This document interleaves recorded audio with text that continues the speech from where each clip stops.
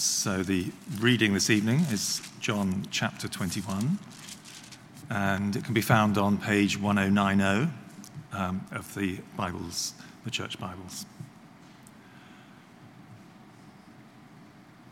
Afterwards, Jesus appeared again to his disciples by the Sea of Galilee. It happened this way. Simon Peter, Thomas, also known as Didymus, Nathanael from Cana in Galilee, the sons of Zebedee, and two other disciples were together. "I'm going out to fish," Simon Peter told them, and they said, "We'll go with you." So they went out and got into the boat, but that night they caught nothing. Early in the morning, Jesus stood on the shore, but the disciples did not realize that it was Jesus. He called out to them, "Friends, haven't you any fish?" "No," they answered. He said, "Throw your net on the right side of the boat and you will find some." When they did, they were unable to hold the net in because of the large number of fish. Then the disciple whom Jesus loved said to Peter, "It's the Lord." As soon as Simon Peter heard him say, "It's the Lord," he wrapped his outer garment around him, for he'd taken it off, and jumped into the water. The other disciples followed in the boat, towing the net full of fish, for they were not far from the shore, about 100 meters. When they landed, they saw a fire of burning coals there, with fish on it, and some bread. Jesus said to them, "Bring some of the fish you've just caught." So Simon Peter climbed back into the boat and dragged the net ashore. It was full of large fish, 153. But even with so many, the net was not torn. Jesus said to them, "Come and have breakfast." None of the disciples dared ask him, "Who are you?" They knew it was the Lord. Jesus came, took the bread and gave it to them, and did the same with the fish. This was now the third time Jesus appeared to his disciples after he was raised from the dead. When they'd finished eating, Jesus said to Simon Peter, "Simon, son of John, do you love me more than these?" "Yes, Lord," he said. "You know that I love you." Jesus said, "Feed my lambs." Again, Jesus said, "Simon, son of John, do you love me?" He answered, "Yes, Lord, you know that I love you." Jesus said, "Take care of my sheep." The third time he said to him, "Simon, son of John, do you love me?" Peter was hurt because Jesus asked him the third time, "Do you love me?" He said, "Lord, you know all things. You know that I love you."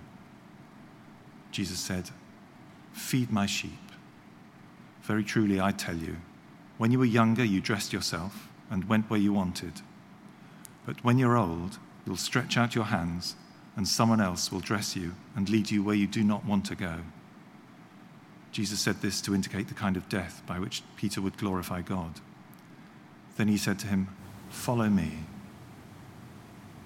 Peter turned and saw that the disciple whom Jesus loved was following them. This was the one who'd leaned back against Jesus at the supper and had said, "Lord, who's going to betray you?" When Peter saw him, he asked, "Lord, what about him?"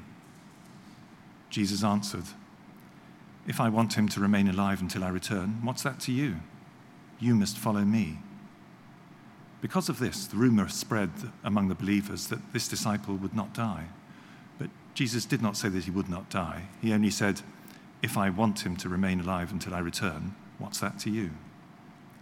This is the disciple who testifies to these things and who wrote them down.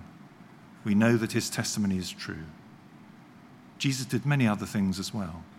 If every one of them were written down, I suppose that even the whole world would not have room for the books that would be written.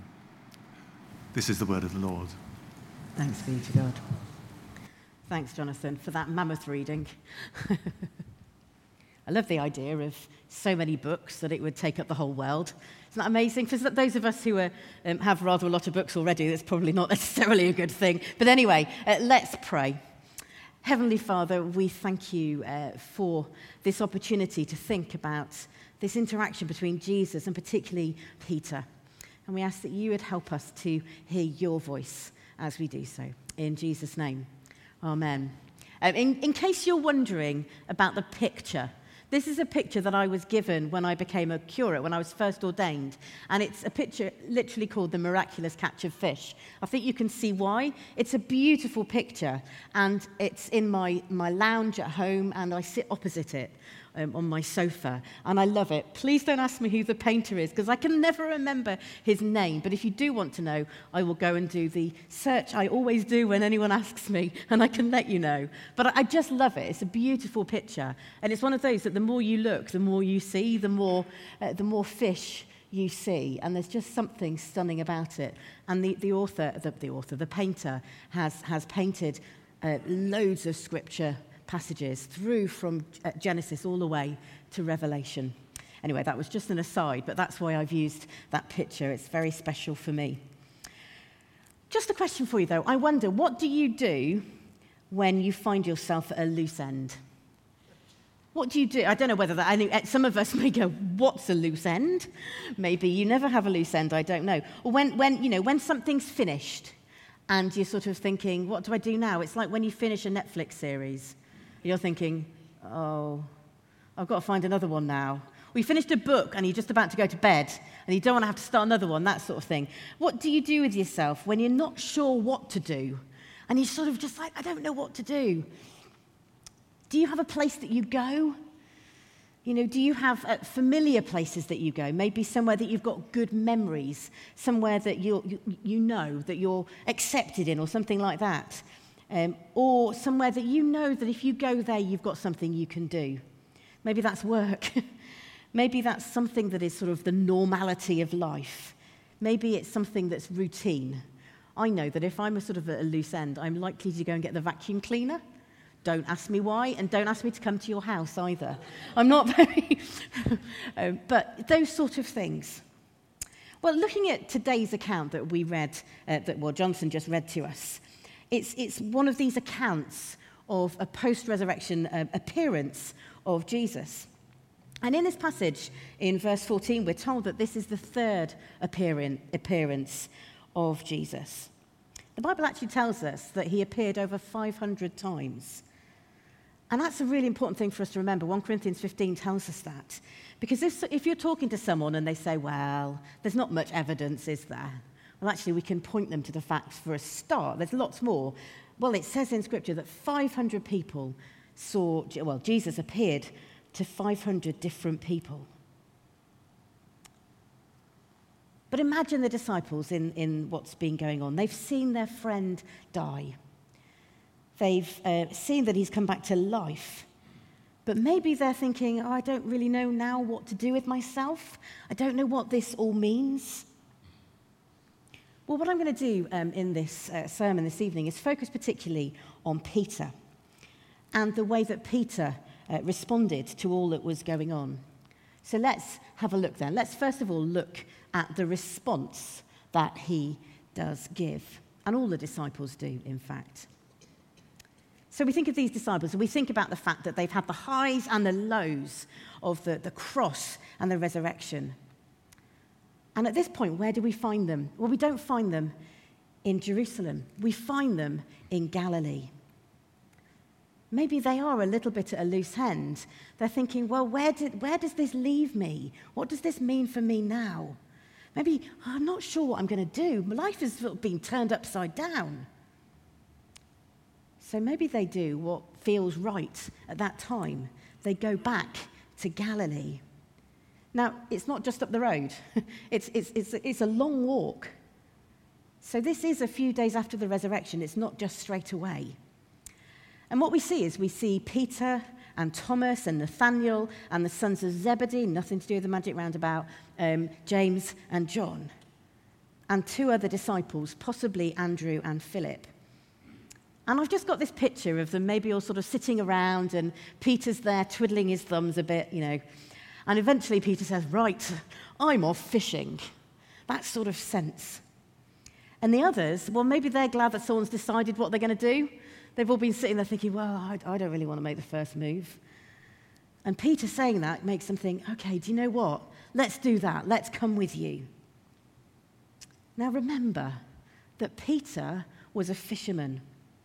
So what is he doing? He's going back to what he knows. Why is that? Well, maybe he's not sure what to do with himself. Maybe he doesn't want to just wait around for Jesus to appear again. Maybe he needs to do something that he knows. And so for him and some of the other disciples, they're back at the place they know. These disciples are the ones that were the fishermen from that area. We're not sure whether all of them were, but many of them would have been. So in some ways, what they've done is they've gone back to their comfort zone, haven't they? Things that they know that they can do well. But not only is it familiar for all of those reasons, maybe it's also familiar because for some of them, this was the place, an activity they were doing when Jesus first called them. Peter, James, and John were all in that boat when Jesus called them. And there's something here, isn't there, about reminiscence? You know, it's important sometimes when we're going through difficult things or when life changes to have a little bit of reminiscence there. I know that when I've moved house and I've moved area, there's something for me about reminiscing because it helps me to ground myself. And having a shared history with someone helps that. And those of you who've moved to different areas know how hard it can be when you haven't got that shared history with those around you. But particularly at moments of difficult times, actually reminiscence is really helpful. And so maybe that's why they're doing it. Maybe they're also wondering, what are they going to do? You know, if Jesus has died and then risen again, what does this mean for them? Maybe they're thinking, well, I might have to go back to my old job. I need to go and get some practice in. So what do? They go fishing. But if you look at the passage, what we realise is that they, of course, go and do it correctly. You know, they do what you're meant to do. They go fishing at night, which is when you're meant to go, apparently. I don't fish, but apparently that's when they're more close to the surface or, I don't know, something like that. But what do we find? No fish. And by the early hours, they're probably pretty fed up.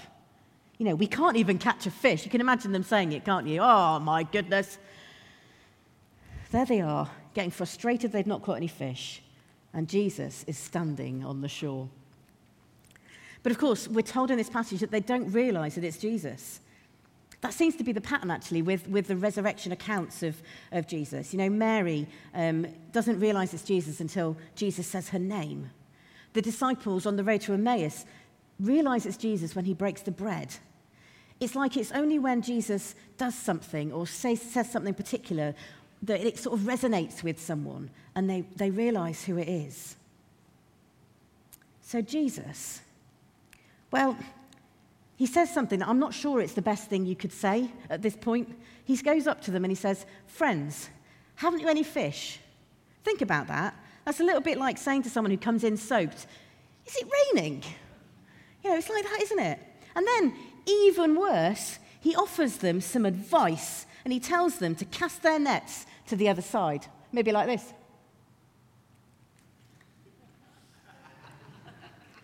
You said cast the net. Anyway, just wondered. I thought it was quite funny. Maybe you don't. Might be my humour, or lack of, who knows. But anyway, something makes them obey his suggestion. So that they do what he says. They fish on the other side. Remember, at this point, they don't know who it is. So they do. And they catch so many fish that they can't haul the net in. And it's at this point that John, who describes himself as the disciple Jesus loved, he says to Peter, "It's the Lord." And they recognize that it is Jesus. And that's my second point, they recognize. But I love the fact here that it's Peter who reacts first. You know, John recognizes who it is. It's Peter who reacts first. And so he jumps in the water to get to Jesus. So John works it out, but Peter acts first. I think that's quite like them, really. Peter's sort of the impulsive one. But notice what he does. He puts on an outer garment and he jumps into the lake to get to the shore. Why does he do that? You know, have you ever thought about that? You know, Peter puts on more clothes to get in the water. Surely you'd normally do the opposite, wouldn't you? Anyone doing survival badges in swimming knows that water and clothes don't mix well.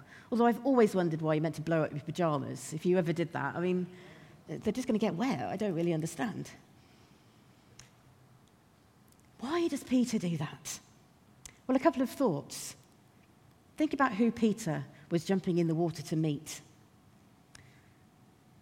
A teacher, his Lord. And that would be an appropriate custom to be clothed more modestly at this point.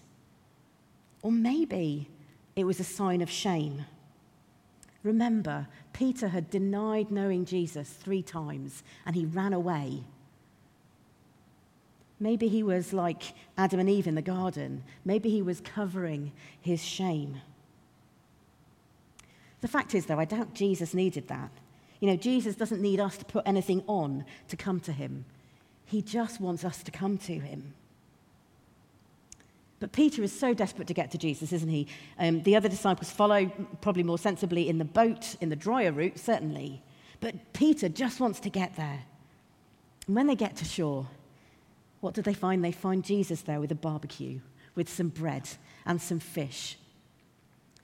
Now, I don't know whether in your mind you're now thinking of another account in Scripture, because as soon as I hear this passage, I immediately think of Luke chapter 5, which is the passage where Jesus does something very similar with a massive haul of fish. And I thought it would be helpful just to read that passage. And I sent a message back earlier to Daniel. Thank you so much for finding this very quickly for us. Let me just read you Luke chapter 5, 1 to 11. And just think of it, hear it, in the context of the passage we're looking at. One day, as Jesus was standing by the lake of Gennesaret, the people were crowding around him and listening to the word of God.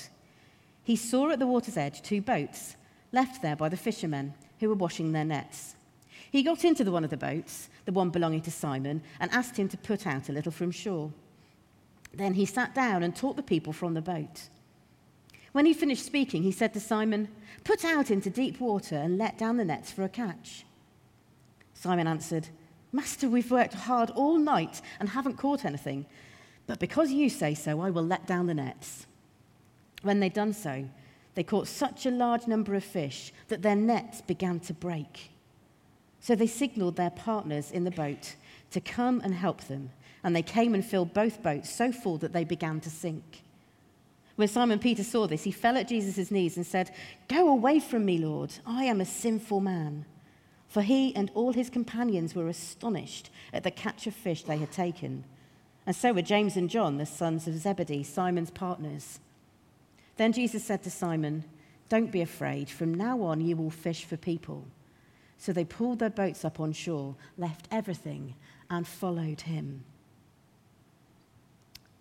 So surely those events, particularly the fishing one, came to these disciples' minds as they were fishing and then came to shore. But thinking of Peter, who is it that jumps into the boat to haul the net in? Yes, it's Peter. He just wants to get stuck in. I wonder, would that be you? Jesus is there. What would you do in that situation? And of course, thinking of Peter, whose boat was it that was the one that was used in Luke 5?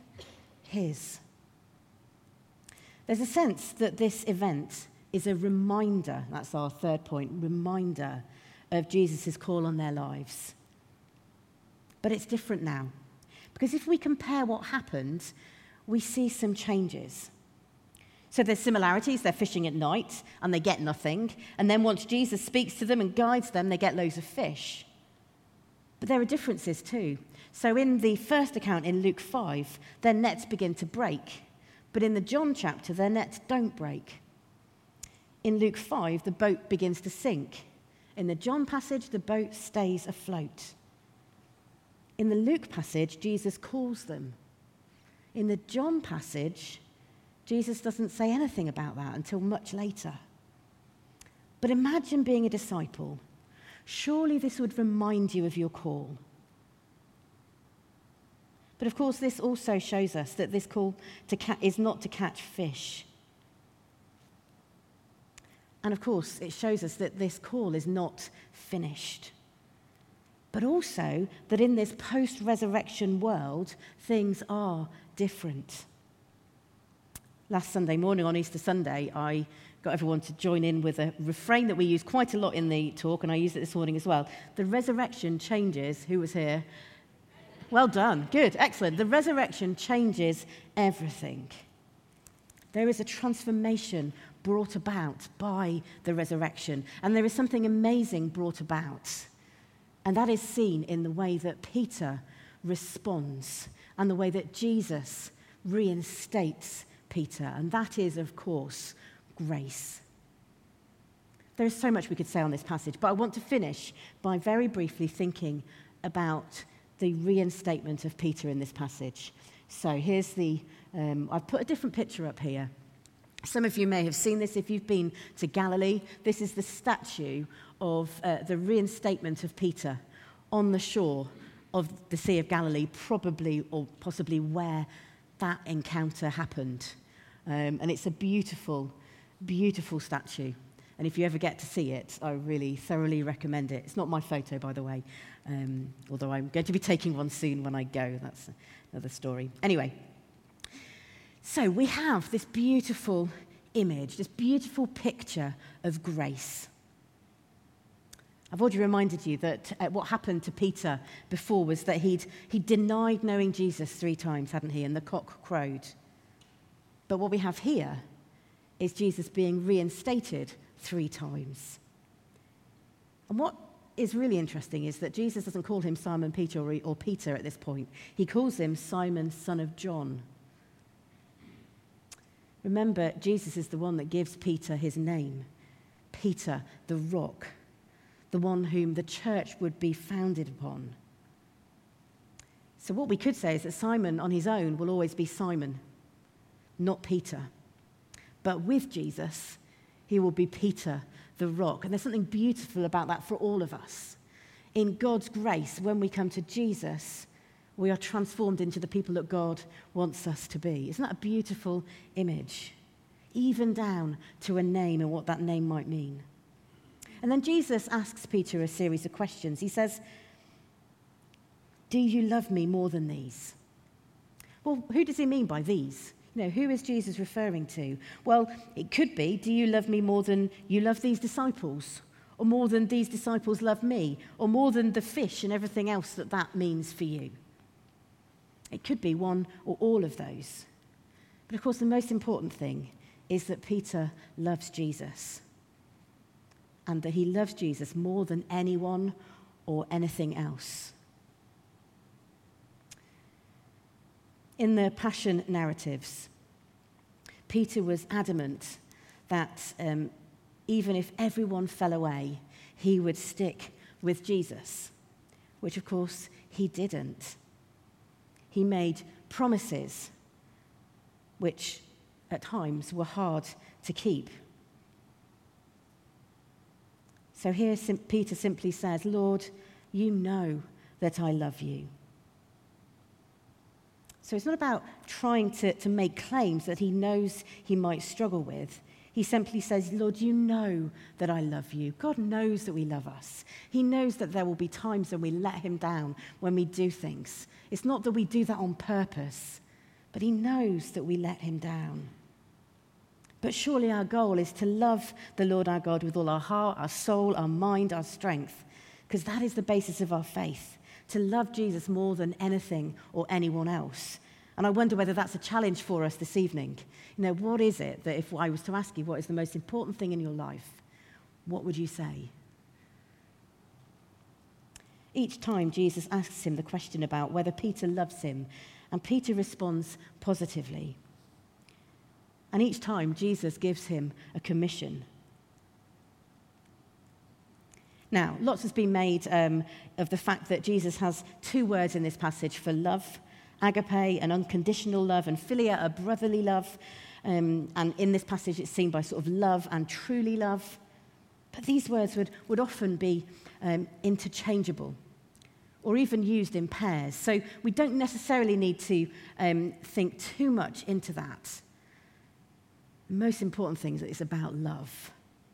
Likewise with the sheep and the lambs. What is far more important is that Peter is being reinstated, that he needs to address the failure to stand up for Jesus and receive the forgiveness that Jesus brings him through the cross and resurrection, and recognize that his primary calling is simply to love Jesus. And then we have this commission each time to take care of Jesus' sheep, to feed his lambs, to feed his sheep. And of course, that's a reminder, isn't it, that with following Jesus comes a responsibility to care for one another, for God's people, and for those that Jesus might be calling us to go and speak to. Because we are given this commission as well, to love Jesus and to love his people. Finally then, Jesus gives this slightly strange image of Peter stretching out his hands at describing the kind of death that Peter would have, reminding him and us that there is a cost to following Jesus, a cross to be carried, if you like. And then Jesus says these two words, "Follow me." And boy, did Peter follow Jesus. We only need to look into Acts and see what he got up to. The gospel talks that he did, the miracles. And so this reinstatement of Peter is, I believe, really important. Firstly, because it shows us that whatever we have done, by God's grace, we can know forgiveness. Secondly, that because of that reinstatement, Peter played an integral part in the growth of the church. Finally, it reminds us of the simple call to follow and love Jesus. And that is the call that we all have on our lives, to follow Jesus, to love him and his church, to care, to speak out, to know that all of that might be difficult, but that because of the grace of the cross and resurrection, we have hope, we have purpose. Taking what is unforgivable and making it forgivable. That is grace, God's riches at Christ's expense. And of course, that isn't just for Peter. That is for every single one of us. God's grace, making what is unforgivable, forgivable. When we were praying before the service, there was a sense of whether there's someone here or maybe more than one person who gets what grace is, maybe in their head, but hasn't quite got it in their heart. Maybe they think, that's not me. That can't be me. It's sort of as Peter was. But what Jesus says is that is for you. God's grace, God's riches at Christ's expense is for every single one of us. Is that for you? Yes, it is. So let's pray.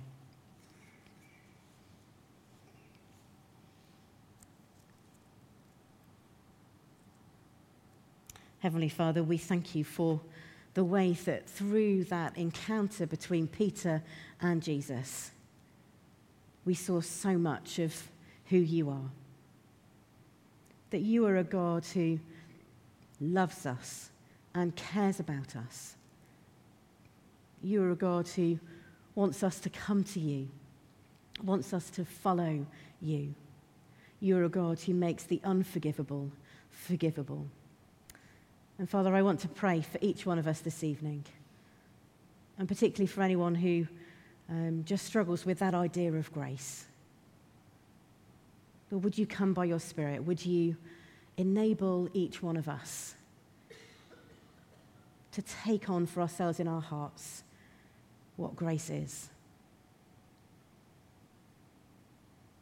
That you loved us so much that you went to the cross, that you rose again,